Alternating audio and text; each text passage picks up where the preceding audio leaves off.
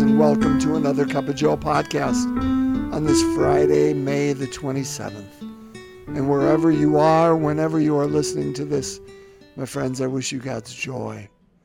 I wish you God's life. I wish you God's beauty today. My friends, we have made it to the end of another week.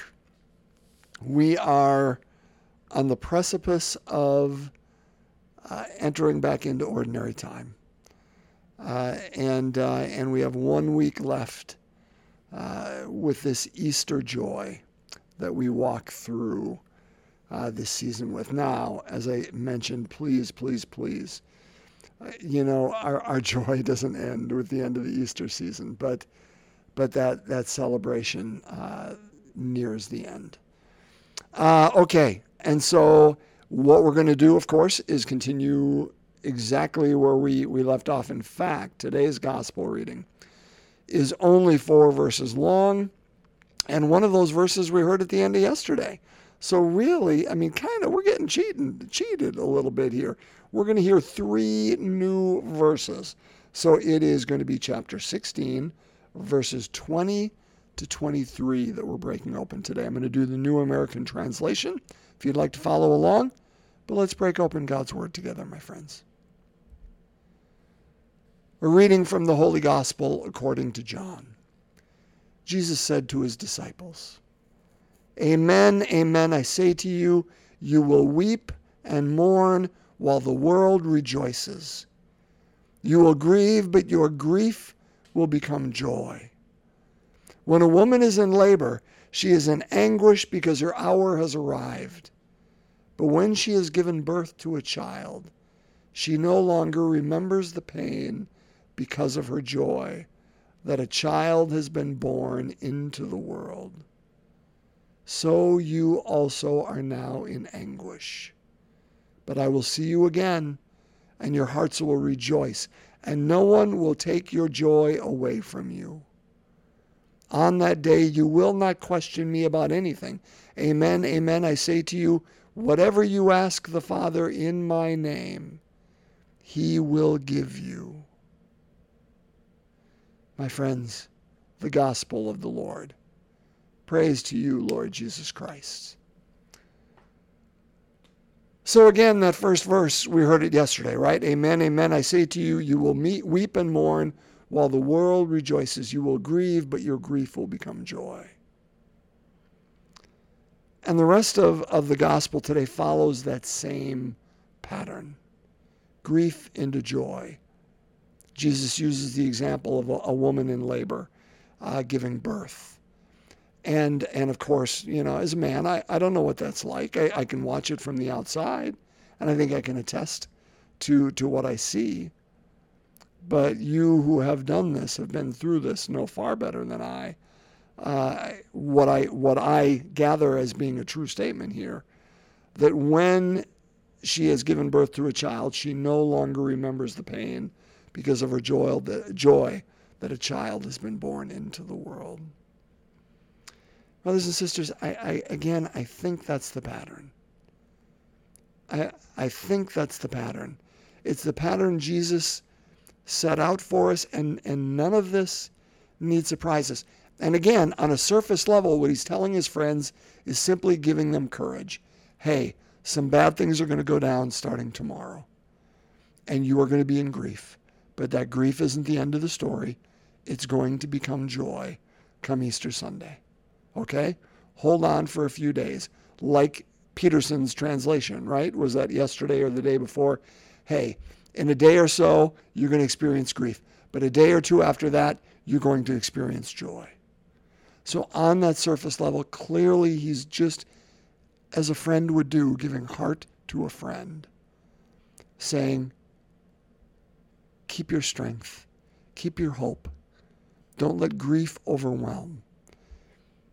On another level, brothers and sisters, I think he's naming the pattern for humanity. That there, as I mentioned, again, I apologize, one blends into another for me. We have seasons. I think I talked about that yesterday, right? This God of darkness and this God of light. And God is God of both. But there are moments we do not see him. But that doesn't mean God is any less present. And that there are moments we do not feel God, but that doesn't mean God is any less present. And I think, again, he's naming the pattern for humanity, which is, my friends, you and I will experience grief. It's not a question of if we will or not. The question is how and when and where. It will find us because we are humanity and we live within that space. But it is not the end of the pattern. And Jesus says to us, if you find yourself in that pattern today, if you find yourself in the midst of that, Jesus says to us, but hold on, you are in labor. Something new is being born. And when you perceive that new life, that new essence, that new attitude, that new thing that springs forth, you will not remember, at least not in this vivid way, the pain that helped give birth to that. Again, I go back to Isaiah's point. Even now, behold, I am doing something new. Even now it springs forth. Do you not perceive it? Brothers and sisters, for something new to come about, something old has to be set aside. We're going to get into that more, I think, next week, because I think that's part of the ascension, right? I suspect I'm going to talk on it Monday. But again, there's a reason all these readings are selected right around that time, because something old had to be set aside. As Jesus has told us at least twice this week, the Spirit cannot come forth as long as Jesus is here. But if and when he ascends to the Father, if and when we say goodbye to that essence of knowing Christ in that sense, only then can we open ourselves to this new idea of Christ. And brothers and sisters, that was not just true for them. That is true for you and I. There are, I think, parts of our understanding of God, our understanding of who Christ was, that, as Paul was saying the other day, right, are in its infancy narrative, and we need to say goodbye to those in order that we can embrace this new understanding of Christ in Christ's more full stature. And I think we like to get set in our ways because I think we can then feel like, and I'm using that term specifically, we can feel like we can control things and control our surroundings and control what happens. Not even that we believe it, but at least it feels like we can. And so today I'm going to have less tension or anxiety because it feels like I can control things. And when things fall apart, as they inevitably do, right? I think Keats told us that well. Things fall apart. And when they do, what is it that we fall upon? What is that underlying foundation? And that's really the only other thing I want to talk about today, and I want to end with it. How many times did you hear that Jesus talked about joy in this reading today? I'll answer it. It wasn't rhetorical. 3 times. While the world rejoices, he says, you will weep and mourn while the world rejoices. You will grieve, but your grief will become joy. And then later he talks about the woman in labor. She's in anguish because her hour has arrived, but when she has given birth to the child, she no longer remembers the pain because of her joy. And then he says later, so you also now are in anguish, but I will see you again. Again, on that surface level, that's really what he's talking about. But he's talking about deeper things for you and I. But I will see you again, and your heart will rejoice. So he's pointing toward joy, but he doesn't say it there. And no one will take your joy away from you. Brothers and sisters, when you think of the word joy, what comes to mind? What images, what adjectives would you use to describe it? If you were to say, somebody were to say to you, hey, here you go, you got to write a thesaurus, and the first word you're going to write for it is joy. What are those synonyms that you're going to put around it? Okay? What are they? What are the words that you would put around joy? Brothers and sisters, I think what Jesus is pointing to, again, I'm not going to say this with fullness of throat, but I do believe it. I believe this is where Jesus is pointing. Oh, we're going to have dogs barking. See, even all of creation is shouting for joy here because my twins are coming home.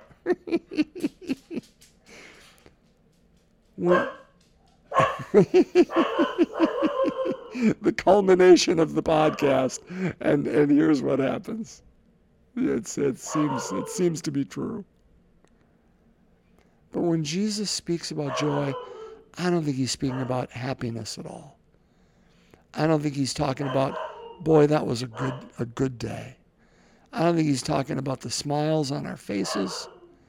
I don't think he's talking about our feelings in any way, shape, or form.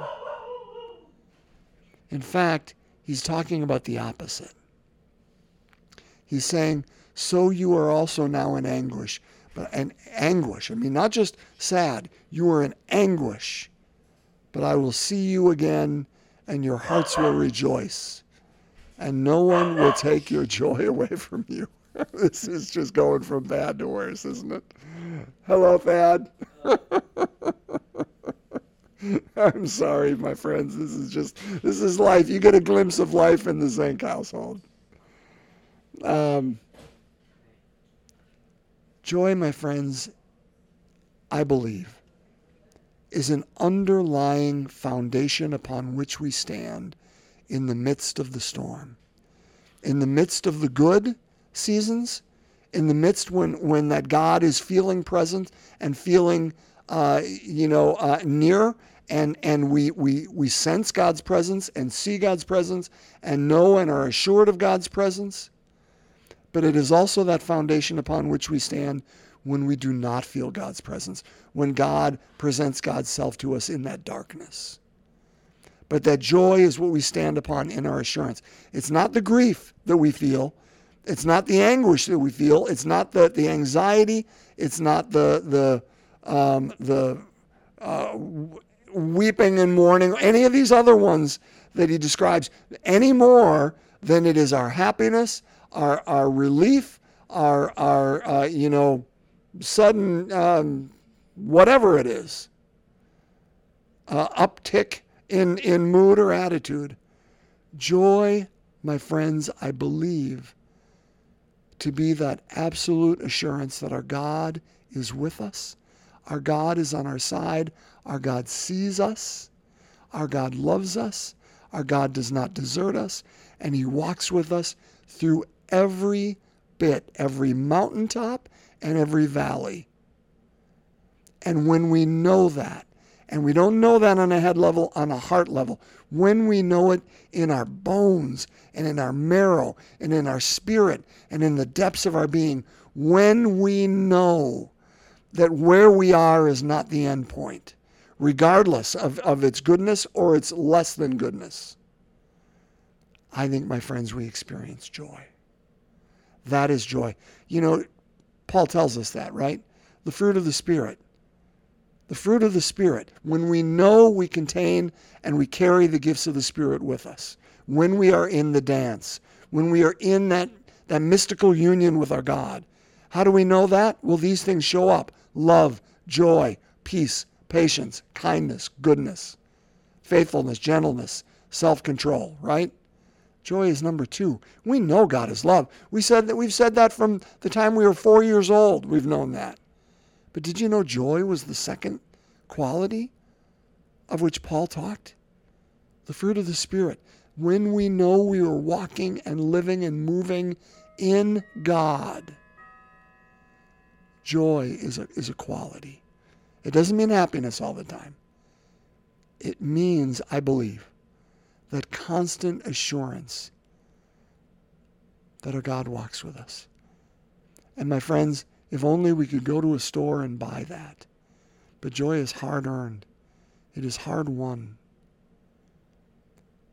And I believe, my friends, it only comes through the wisdom of experience, through the wisdom of life.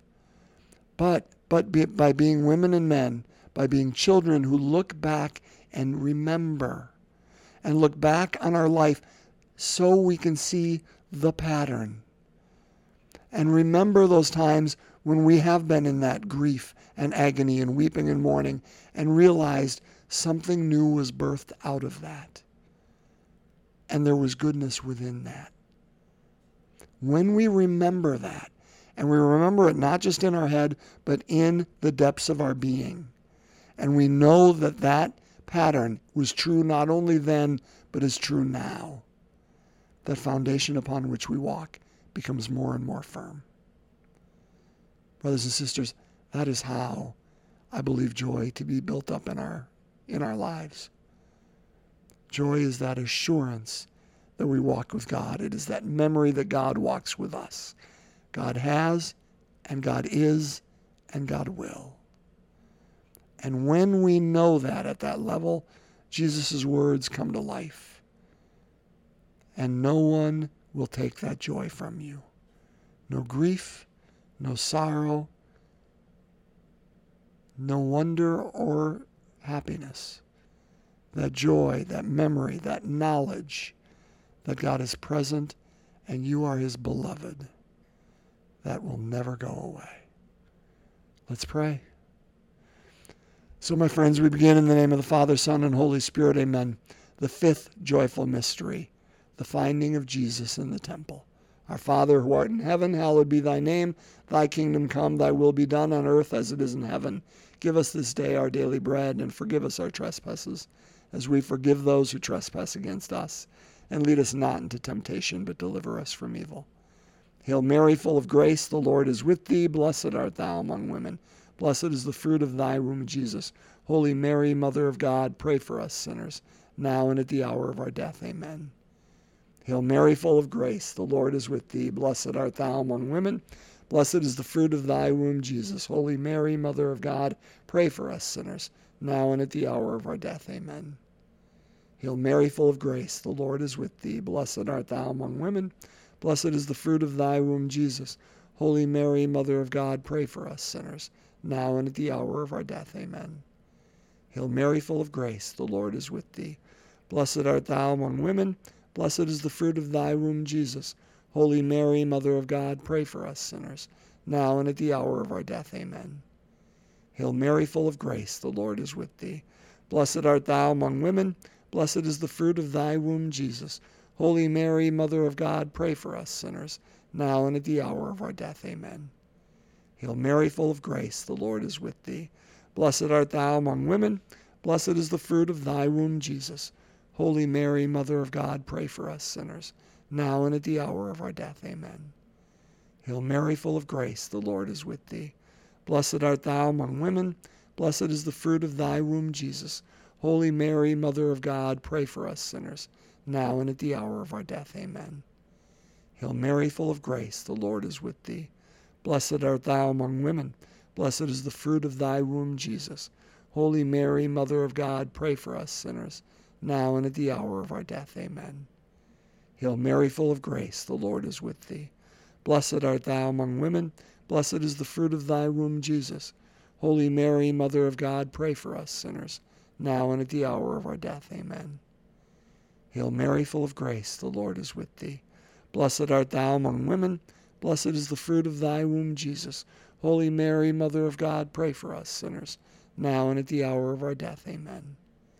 Glory be to the Father, and to the Son, and to the Holy Spirit, as it was in the beginning, is now, and ever shall be, world without end. Amen. O my Jesus, forgive us our sins, save us from the fires of hell, lead all souls to heaven, especially those in most need of thy mercy. In the name of the Father, Son, and Holy Spirit. Amen. My friends, have a wonderful Friday and the best of weekends. I'm grateful that you were with me today to break open God's Word. Be well, and God's peace.